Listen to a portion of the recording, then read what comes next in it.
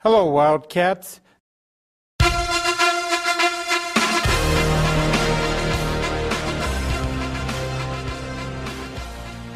Alright, what's up, Cool Cats, and welcome back to another episode of the Cool Cat Corner. The Wildcats are through to another grand final series. Trevor Gleeson's Coach of the Year, Bryce Cotton, third-time MVP. I touch on it all, but I don't want to take too much of your time right now. I just want to thank you so much for joining me here today. What I will do, because we have a packed pod coming for you guys, I'm talking review Illawarra, preview Melbourne United, and touch on the Gazeys. It's all fresh in the mind. Right now, though, I'm going to send you back to the press room after Game 3 of Perth Illawarra, and you're going to be joined by Brian Goorjian. So enjoy this episode, guys. Kick back and relax. This is the Cool Cats Corner. So I know this is probably rubbing salt in the wound a little bit asking this question, but the series was the two most winning championship coaches in this league. It's been up against each other. Now Trev goes through trying to go for 6 and a 3-peat. Can you talk a bit about what he's like to coach against? I just think he's there's tremendous. Trevor and I go back a long way. When he was coaching at Melbourne. Trevor, when he was in California, my dad's 95. Trevor was, when he was working in the States, would come and visit my dad and call me and make sure my dad was okay and talk basketball with him. He's a class act and a friend off the floor. And then coming here, and as I said before, what he's built here in the half court, you know, Bryce Cotton's out of this, and he takes a team like this and gets them to the final. He wins the hub.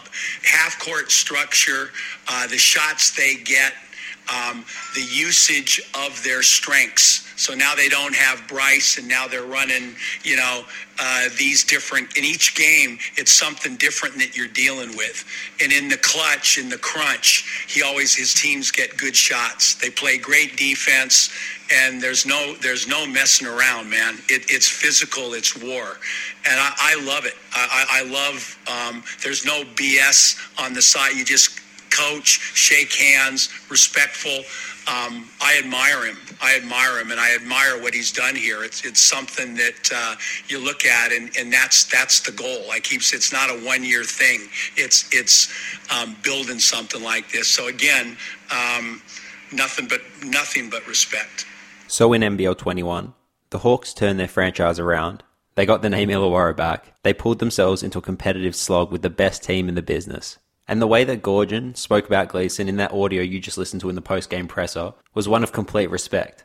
A hard-fought battle between two of the NBL's most winning coaches, a series in which two of the best defensive minds in the business rallied their troops, stole games away from home, and ended up with the Wildcats winning the day in Game 3, advancing to the NBL 21 Grand Final Series against Melbourne United.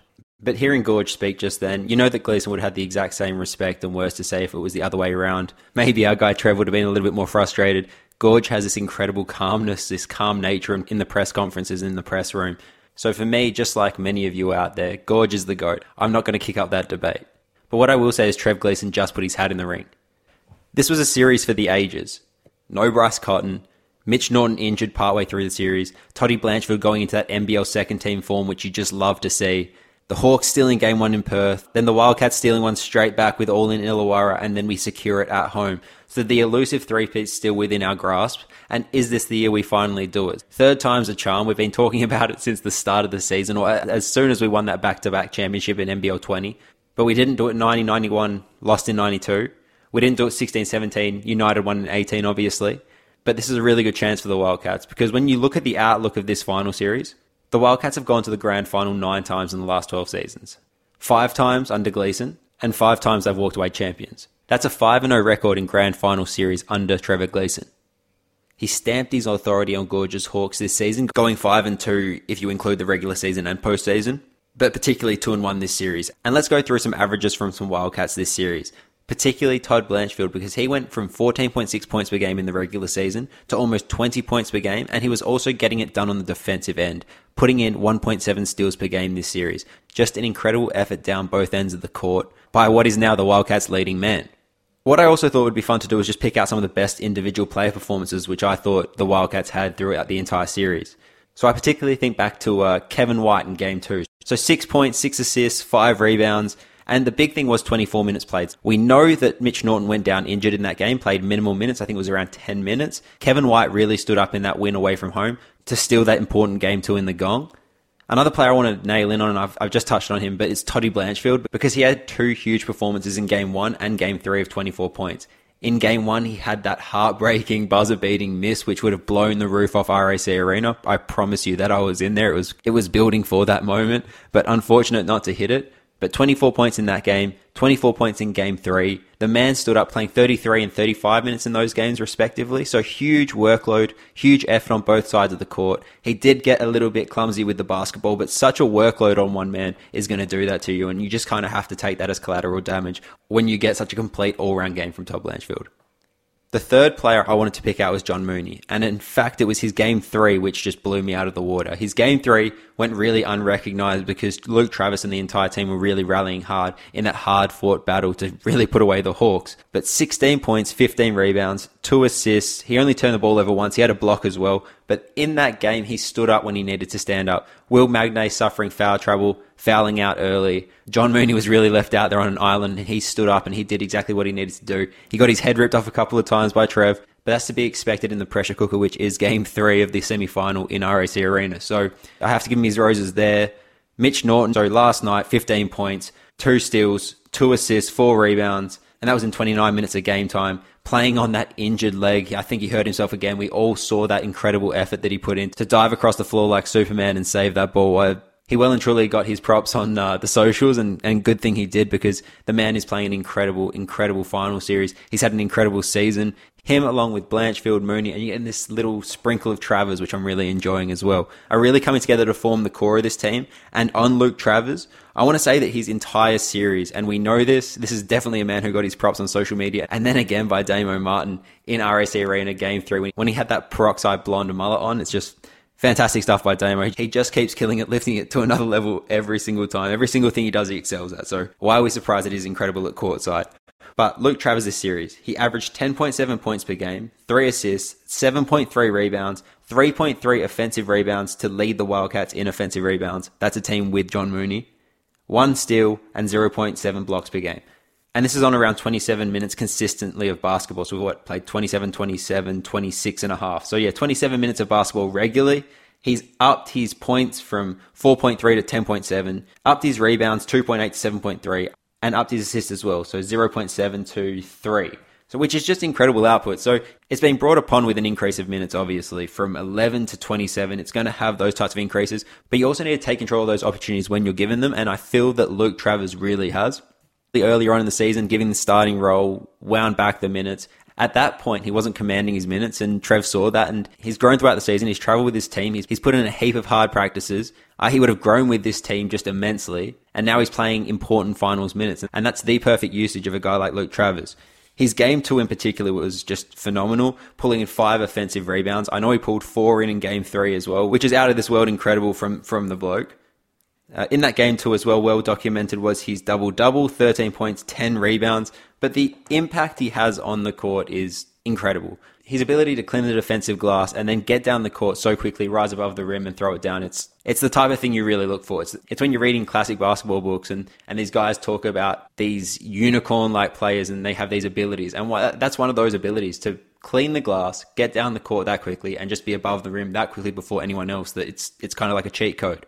I'm very excited for what Luke Travers has in store, and I'm excited to see what he can bring come the grand final series against Melbourne United, because he's going to be a vital piece against a really versatile wing formation there. He's going to have to deal with the likes of Scotty Hobson, Mitch McCarron. He's going to be switched on to Landau. He's going to be switched on to JLA. He's going to be made accountable every single time he stands on that court, and game after game, I get more confidence that he's going to live to the challenge. So bring on the grand finals. But before we do that, I have banged on all year on the socials on here about the 4 factors that Real GM, that stat-taking website, record when they're recording these NBL games. And once again, those 4 factors are offensive rebounding, your turnover ratio, the amount that you can get to the free throw line, and your ability to shoot the ball efficiently.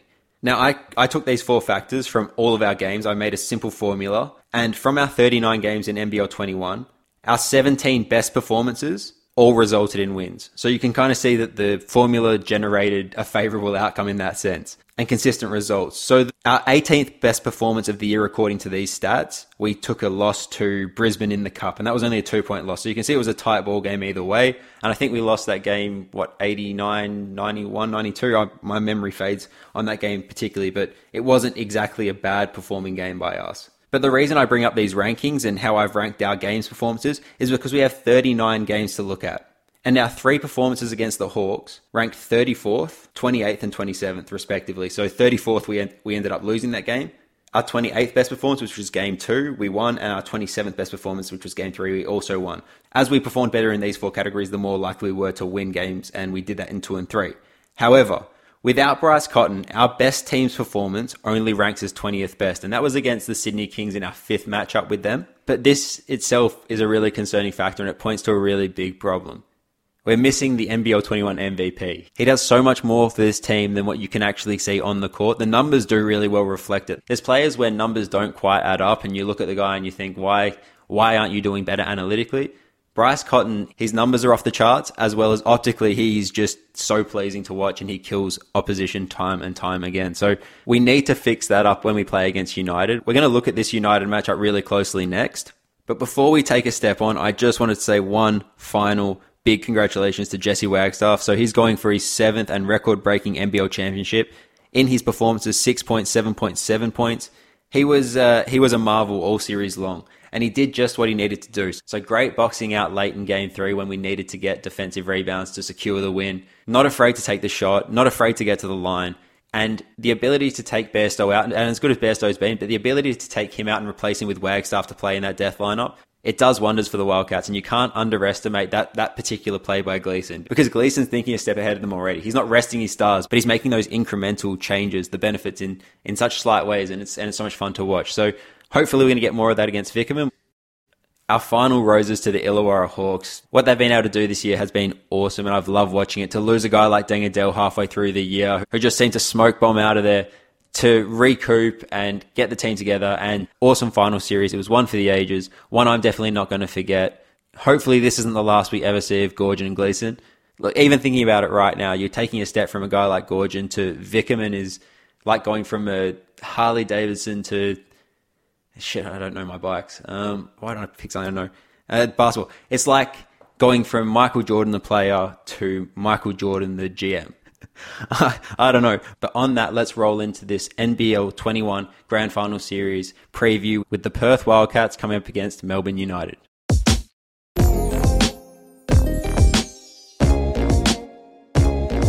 Alright, comparing Vickerman to Jordan the GM is maybe a little too far. He did win that title in 2018, which was the last year the Wildcats didn't win the title. We were going for that three-peat at 2016, 2017, 2018.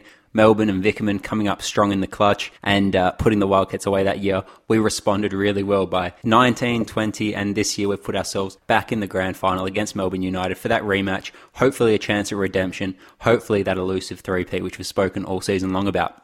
But the Wildcats having the edge over the coaching matchup might be where their advantages fade.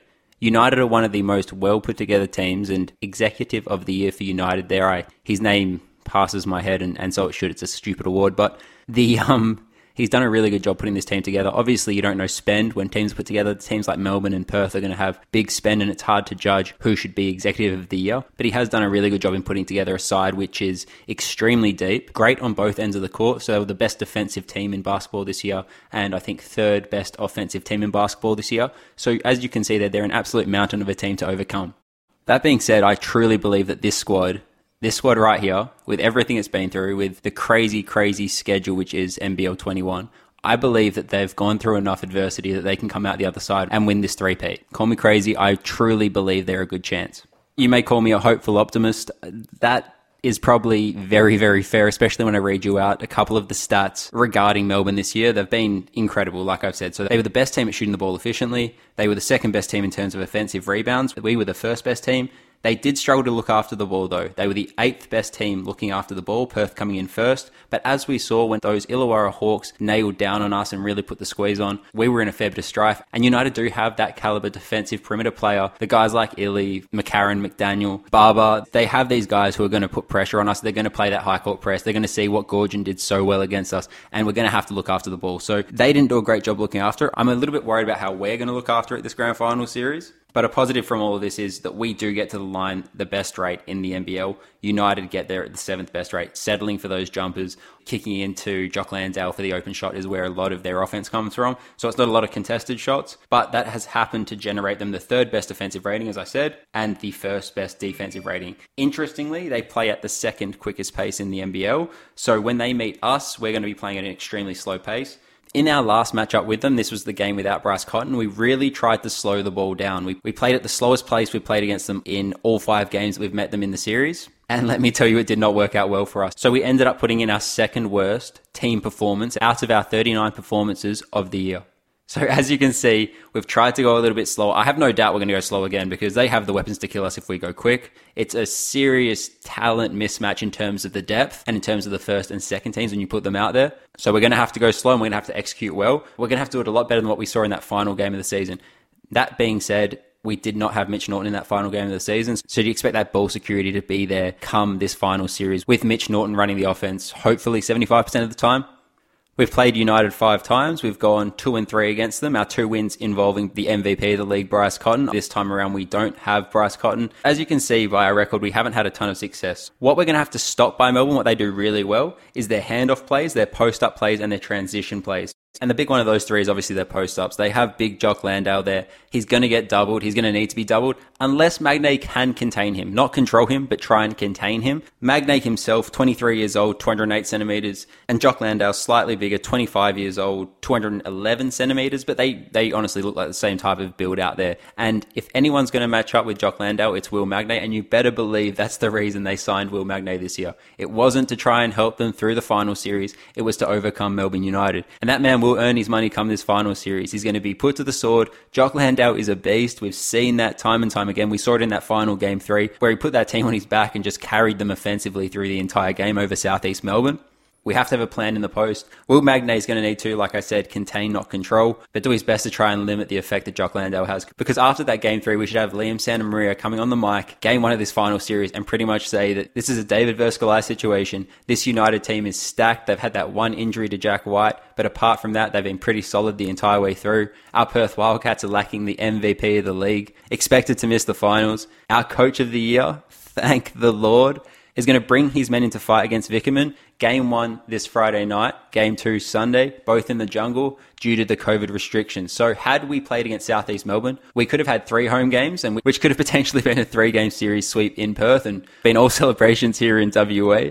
But we do have to overcome this Melbourne United team who is extremely good. And we're going to have to overcome it without Bryce Cotton, who I did my MVP votes throughout the season. And in the 4 games he played against Melbourne United, he was best on, I think, 2 or 3 times and second best on the other times. The Perth offense will need to continue to run through Todd Blanchfield. And let me tell you that Todd has not had the best year against Melbourne United. It's been quite rough. He has been well below his shooting averages. And when you look at his particular heat map against United, you can see they do such a good job in containing him. Generally, they do like to put McCarron on him just because there is a bit more size down there. And McCarron does a fantastic job defensively on him. So we're going to have to try and get him a little bit loose, because when he does get loose, the dude goes off. And he's a complete Swiss Army knife out there. Does everything you need well. And his offense in that final series against Illawarra was incredible. He's going to need to bring that to the next level. And I'm not sure what that next level exactly is for Todd, though I feel he's going to have to put in a few more 24-point performances for us to get over Melbourne United in this tricky series. So all that being said, what's my prediction for this one? I think we'll get that first one in the jungle just due to the rest between games and the travel from Melbourne from east to west, and those Road Warriors have been travelling hard, we know that, but I do think that they're going to struggle a little bit in Game 1. Game 2, I think they pinch. Game 3, we go over there, conditions permitting, and I think we pinch that one. I think they back it up in Game 4, and I honestly can't call it either way. I have to go Wildcats because we're a Wildcats podcast. It'd be silly not to. And boy, would we rejoice if they did. But for me, it's a complete coin toss. In a Game 5, you look to the coaches, you look to the guys who are drawing on the whiteboard, and you look to Vickerman, you look to Gleeson, and you think, I might want to be wearing red at that point. But Game 5 is a long way away. We've got this grand final series. We got Game 1 on Friday. Deck the place out, Red Army. We need that place rocking. We need friendly social commentary. At the same time, we need to make that place feel like hell for United and Jock Landale. So make some noise. I'll see you in the jungle. Cats in 5. And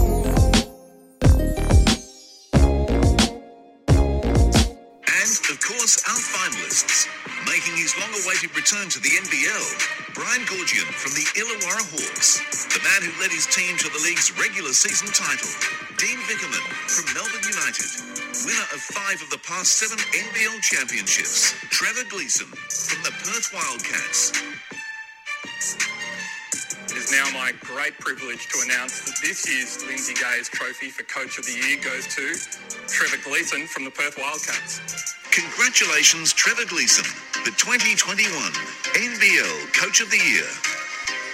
G'day guys, thanks a lot for the award. It does mean a lot. It's a really good reflection on our coaching staff here and our players have had an outstanding year for the journey we've had. It's a really reflection on their performance for the year. So thank you very much. It is much appreciated to have the Lindsay Gaze Trophy.